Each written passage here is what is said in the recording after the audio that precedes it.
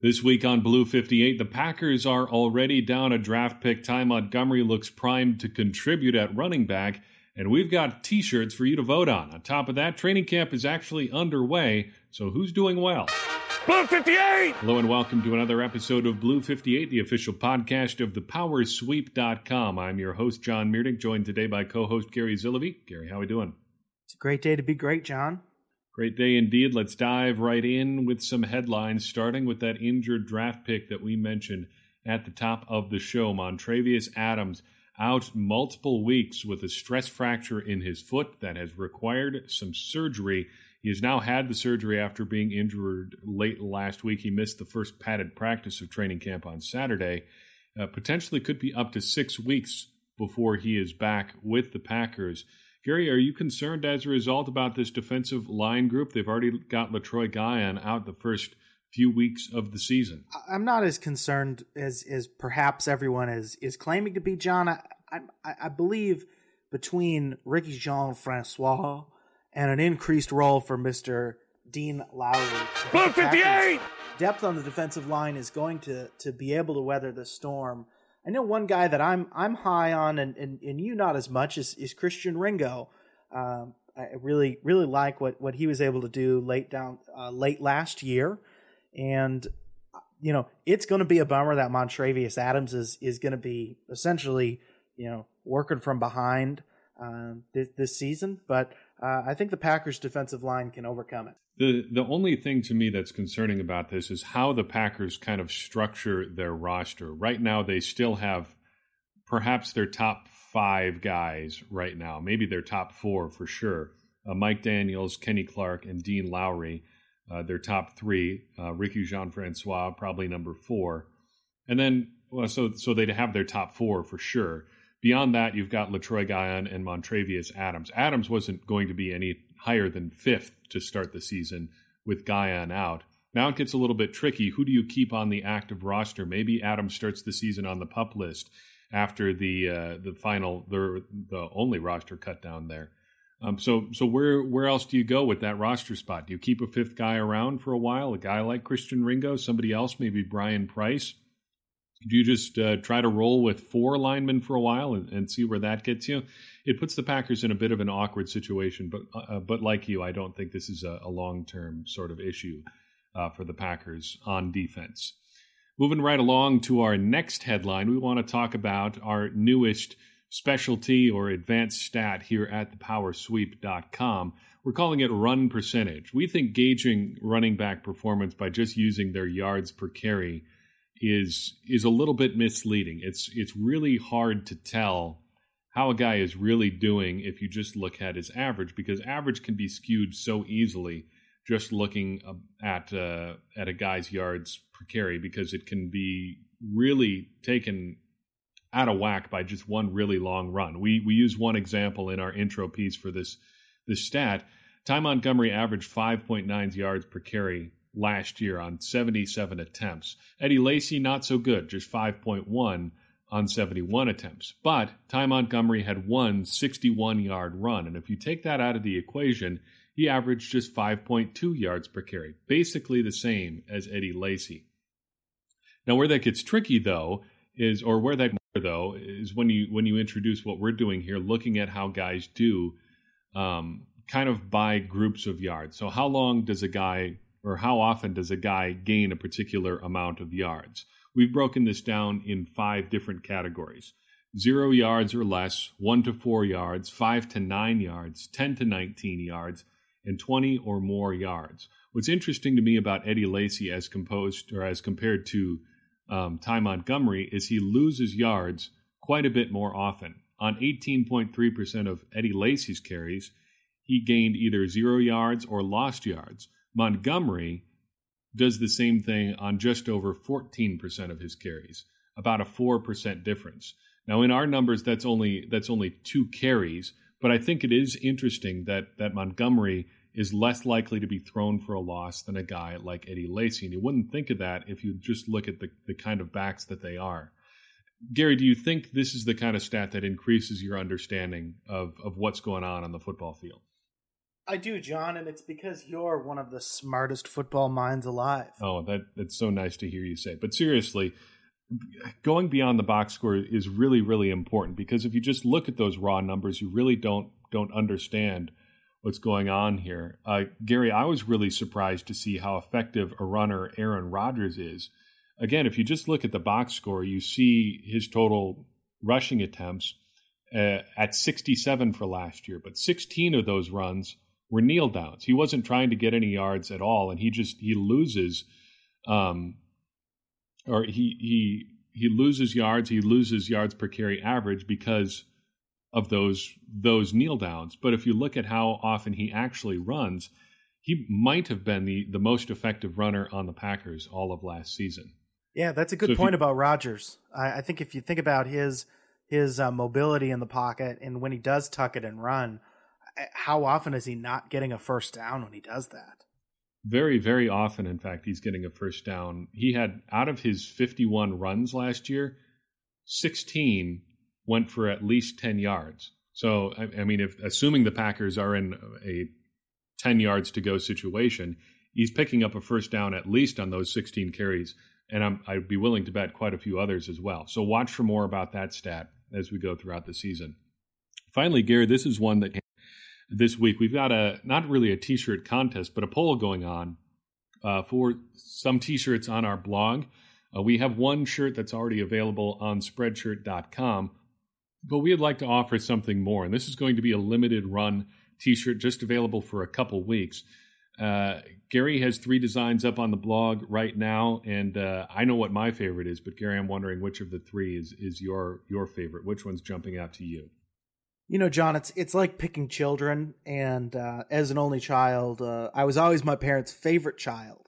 So it's hard to pick my favorite design out of the 3. I do like the one with the state of Wisconsin in it, because who doesn't love representing the lovely homeland of Wisconsin? Yeah, I like that one too, but my favorite one is design number 1. You call it the historic design. It looks to me a lot like that old kind of guy giving a stiff arm over the state of Wisconsin with a football logo for the Packers. I don't really know how you would describe it. That guy always reminded me of Paul Hornung for some reason. I don't know exactly why, but that sort of old school logo is what this one reminds me of, but kind of updated and with a power sweep spin on it. I like that one a lot. Gary, how long can people vote for this stuff? Do you know off the top of your head? You can vote for it until we close the voting, and we're going to close the voting by the end of next week. We're going to close it the day before the Packers' first preseason game. So that would be Wednesday, August 9th. That would be is that the 9th? Yep, it is the 9th. Yeah, the 9th. Yep. Cool. So then we'll start selling him on Thursday the 10th. So when you're watching the Packers take on the Eagles, you can pick yourself up a shirt and have it before the start of the regular season. Yeah, and I just want to take another opportunity to really pitch these T-shirts. We've said a number of times that we love doing the Power Sweep for free to the listener, to the reader, to everybody who's involved with consuming the things that we do here on the podcast and on the website. But it's not free for us to do it. We've got to pay stuff behind the scenes, like hosting a website, hosting this podcast, paying for a domain name, all of those things behind the scenes, advertising now and then. Those things don't come free, unfortunately. So if you would like us to be able to keep doing the things that we're doing, here's one way for you to support us. First, it starts with voting. You got to vote on a design that you like so we can know which one that we want to produce. And then when it comes time, purchase one, buy one that you like. It would be a big help to us if you could support the Power Sweep in that way. And this is one way that you can do it and look great at the same time. We love all these designs, and I think they're pretty great. So get your vote in and help us out at the Power Sweep and here at Blue 58. Let's dive into our main topic. Blue 58, hut! Gary, training camp has been underway for almost a week already. Players reported a week ago on Wednesday. We're still a week away from the first preseason game of the year, but on the other hand, we're only a week away from the first preseason game of the year. So things are moving pretty fast. And some players are already jumping out to start the year, to start this very young season. So we're going to talk a little bit about the guys that we think are jumping out so far. and maybe how they can fit in with the Packers going forward. And I'm going to start with the guy who I think has grabbed the majority of the headlines so far, safety Josh Jones. We predicted back in May that it seemed like he was in line for a pretty big role this season, or a lot of success just because of the role that he's been playing. And he's really been everything that we predicted he would be. He's playing a little bit of safety, a little bit of linebacker, really just being that athletic, versatile, hybrid type player. But my question, Gary, is this too much too soon? Are expectations getting out of line for Josh Jones? John, it seems to me that every year there is a guy who everybody freaks out about having an all-star season. The one that I remember is Davante Adams. Everybody saying, man, I think McCarthy said he hadn't seen anybody come to camp like Davante Adams had come to camp. Josh Jones seems to be the real deal. Just reading tweets and kind of reading between the lines and from what the beat writers are talking about who are at the practices, it is too much too soon. We haven't played a game. Got to see what he looks like when the game starts. When we did research about Jones for that piece you referenced, John, his coaches at NC State said that he was a heck of a bowling ball and just a really athletic player. But when you got behind him, that was when he struggled. So putting him at linebacker is interesting. The game kind of stays in front of him, not as much as his safety, but in terms of playing the run, he's in a little bit better position there. I'm really interested to see what he looks like in these first few preseason games, assuming he's going to get a lot of playing time next to guys like Marwin Evans and Kentrell Bryce, who both themselves had very strong rookie campaigns this last season. It's interesting to me that you bring up that looking good in practice sort of aspect, because a year ago at this time, there was another rookie player who was expected to contribute a lot in the coverage game, getting a lot of reps with the first team defense, and that was Blake Martinez. He was one of the starting linebackers from almost day one in Packers training camp, and it was always the same sort of thing. It wasn't the athletic buzz that's been around Josh Jones, but everybody's like, oh, he's so smart. He knows everything that's going on with the defense already, super on top of things. And that was all true. But when the chips were down in the season, and especially down the stretch last season, it wasn't Blake Martinez getting those key snaps for the Packers. It was Joe Thomas and Jake Ryan and even Morgan Burnett getting snaps at linebacker ahead of him. Maybe temper those expectations just a little bit. Josh Jones doesn't have to win the Super Bowl for the Packers right now, and in fact, he really can't. Let's stay on the defensive side of the ball and talk a little bit more about another guy who could be lining up at inside linebacker this year, Jordan Tripp. Some Packers fans may have forgotten that he was actually on the roster last year for the Packers. He played quite a few games, actually, after being picked up on waivers from the Seattle Seahawks. Packers do seem pretty set at inside linebacker, but he is seeming like one of those core special team sort of guys. My question about Tripp is, if he sticks with the Packers, does another inside linebacker go, or do you think they make that cut at a different position? Boy, it's hard to say.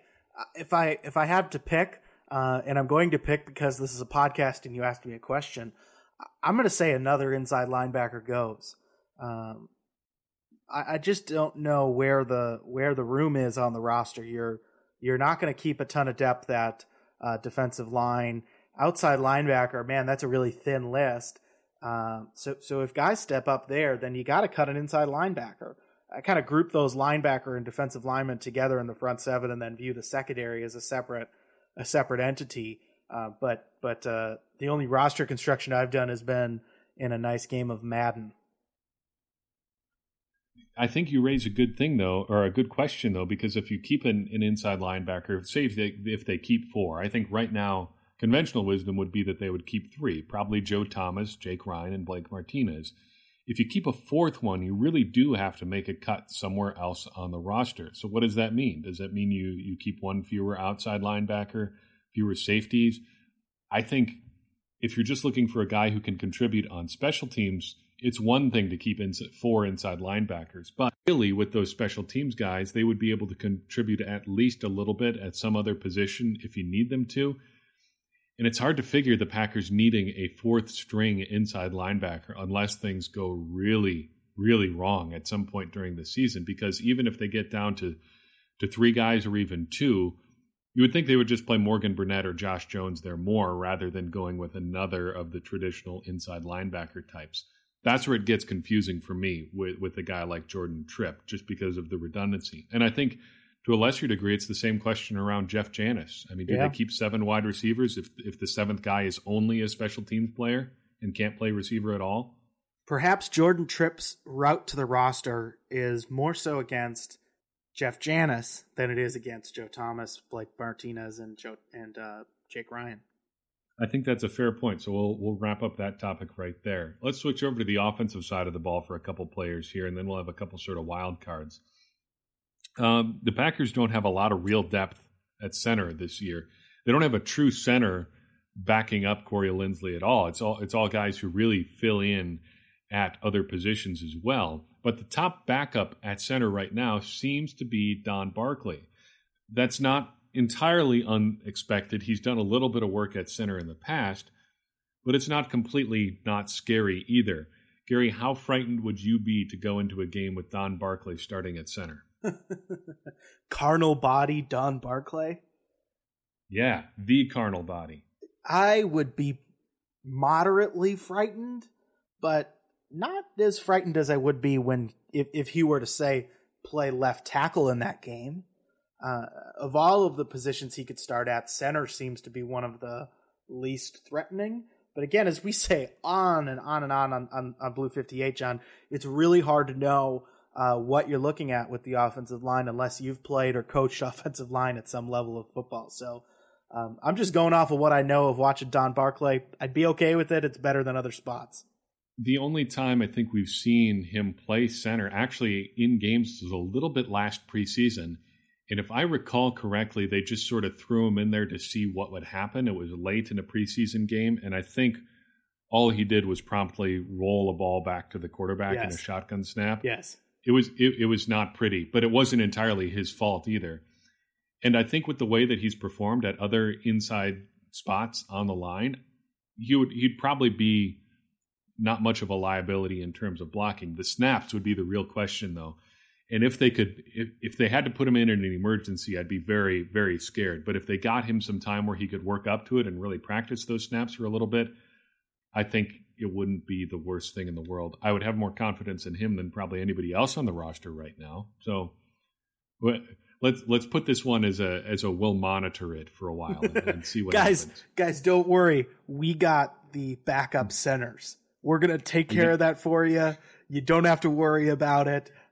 You can now rest comfortably. John and Gary are all over the backup centers. We've got this race on lock. The polling, we're going to be the 538 of backup center polling for this preseason. We're going to stick with offense and go with another backup at a position you might not think about a whole lot. Joe Carriage. He's been one of the offensive stars of training camp so far. Coaches have gone out of their way to mention his performance in training camp so far. I don't know if he'll overtake Aaron Ripkowski, but do you think keeping 5 backs is a possibility? And that would assume that you have 3 running backs, Aaron Ripkowski and Joe Carriage. Well, Joe Carriage was on the roster for a long time last year. Again, this is another Jordan Tripp situation. When those two guys were brought back, in the offseason, I know a lot of fans might have been, including myself, kind of like, well, give him a training camp and cut him loose. But it's surprising to see Carriage doing this well. I don't think keeping 5 backs is out of the question.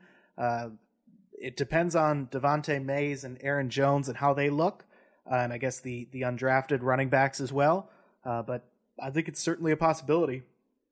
It's a good reminder to me, if anything else, that there are no charity cases in training camp. Nobody's just brought back because the coaches have a soft spot for him or let's just let him run around out there and let's see what he does. He's having fun out there. Now I sound like I'm talking about Brett Favre, but I think you know what I mean.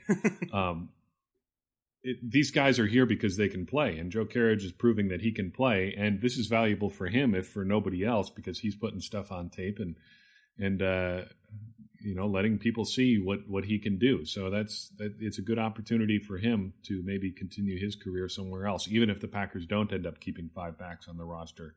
I don't think they're going to, but can never rule it out. Let's move on to our 2 wild cards here, 1 offense, 1 defense. We've talked quite a bit about Richard Rodgers on the blog. I don't know what we've done on the podcast. I don't recall a lot of time spent talking about Richard Rodgers. Both of us in our predictions thought he would be on the final 53-man roster, although I think we're both kind of believing the Packers are going to go a little bit light at tight end this year. But when we ran a piece last week about guys being safe on the roster, as in basically having their jobs locked down already, we did get some pushback when we talked about Richard Rodgers being safe. What do you think the odds are on Rodgers being on the roster this year? 80-20, 60-40, something like that? Probably better than 80-20. I think when Martellus Bennett went down with an injury early in camp for a few minutes and everybody on Twitter freaked out and started signing Gary Barnidge, Richard Rodgers looks like a really comforting option. He's going to be on this roster. He's going to be here. He's going to be the 3rd tight end. I just don't think there's much behind him in terms of the undrafted guys that are in camp this year. Rodgers is on this team. I think so too. I think there's better than a 90% chance that he's on the roster. He's affordable. They wouldn't save a lot of money by cutting him, or save a lot of money towards a future extension for someone else by cutting him. The question I have about Rodgers is, what does he bring you on special teams? Because if you look at guys that the Packers have kept as sort of 3rd tight ends, 4th tight ends over the past few years, you think about Tom Crabtree, Ryan Taylor, Spencer Havener, guys like that. They all contribute on special teams. For all of his positive attributes, and I think there are more than people give him credit for, Richard Rodgers has never been very fast or physical. And I think those are 2 big attributes that you would look for from a guy who plays on special teams. Now, maybe they like him in situations like blocking for a punt or on a field goal. Maybe that's his role on the team. But I think he's as much of a dependable, what you have in him receiving option as much as anything else. So like you, I think he's on the roster.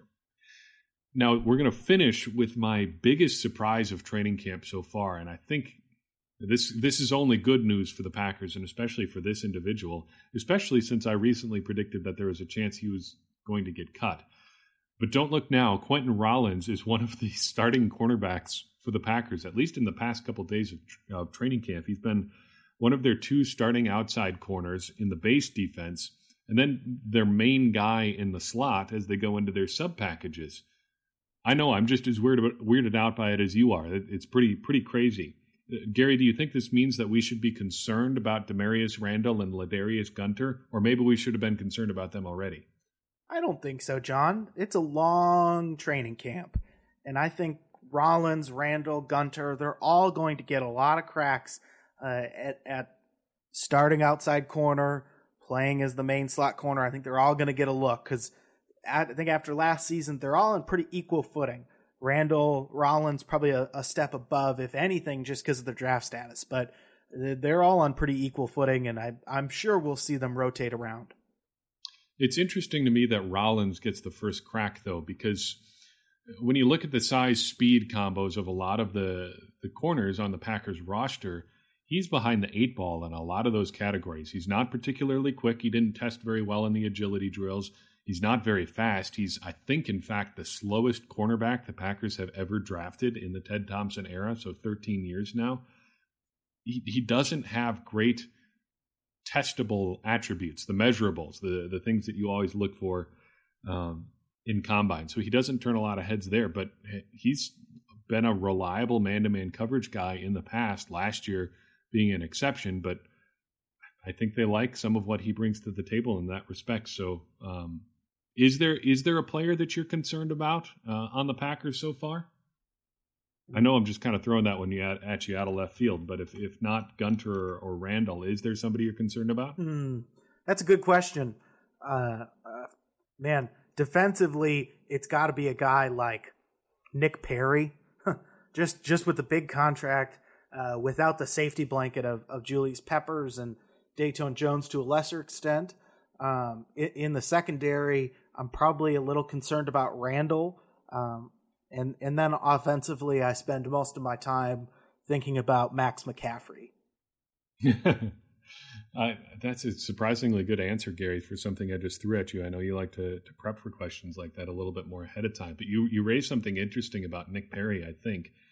No safety blanket for him this year. There's less rotational opportunities. There's no first unit, second unit of pass rushers. So last year the Packers could go Clay Matthews and Nick Perry 1 and 2, and then Dayton Jones and Julius Peppers 3 and 4, and just kind of flip-flop them all the time. There is none of that this year. There's nobody behind Nick Perry who's remotely close to him. So he might have to carry a much bigger load this year. That's a really good point. I like where you're thinking there. Gary, while I've got you here, one of the big storylines coming out of training camp and Packers Twitter so far, something that drives me crazy. Ty Montgomery is not an undersized running back. It seems like that's everyone's favorite thing to harp on. Ty weighed in this week at 224 pounds, which means he's heavier than Amon Green, Ryan Grant, Cedric Benson, and James Stark, basically all of their big starting running backs over the past decade or so. In fact, according to Pro Football Reference, since 2000, only 4 running backs with a listed weight higher than Ty Montgomery's 224 pounds have actually started a game with the Packers. See if you remember some of these luminaries. Eddie Lacy and Dorsey Levens, you may have guessed for sure. But beyond that, Deshaun Wynn started a couple games for the Packers. And here's one from the 2006 season. Brandon Myrie. I got nothing. I did not even remember that he played for the Packers, but he started a game, and at 5'11", 237 pounds, he's one of the biggest running backs to start a game for the Packers since the turn of the century. There's something that you probably didn't think you were going to hear about coming into this episode of Blue 58. We go above and beyond for you. Yeah, no Gary, kidding. I think that's about a show for this week. I think that'll do it. What do you say we tell the good people where they can find us? I think that's a great strategy. Why don't you do it for us? All right. Find us on the internet.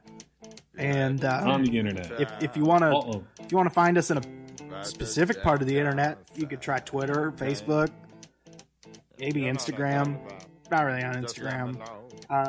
We are thepowersweep.com. You can search Blue 58 in your podcast app. Go ahead and give us a subscribe. Leave us a review. Write us a handwritten letter. Just put the Power Sweep on it and throw it in the mailbox. It'll get to us. We love your comments. We love interacting with you guys. It's the reason we do this, as John said earlier. So after you're done voting for the t-shirts, go ahead and let us know what your favorite one is. Drop us a note about how we're doing on the podcast. And please remember to be my best friend. Yes, be Gary's best friend. We all need all the friends we need or that we can get. And Gary is a good friend, a friend of the program, in fact. For Gary Zilovey, I am John Meerdink. We will see you next week back here on Blue 58.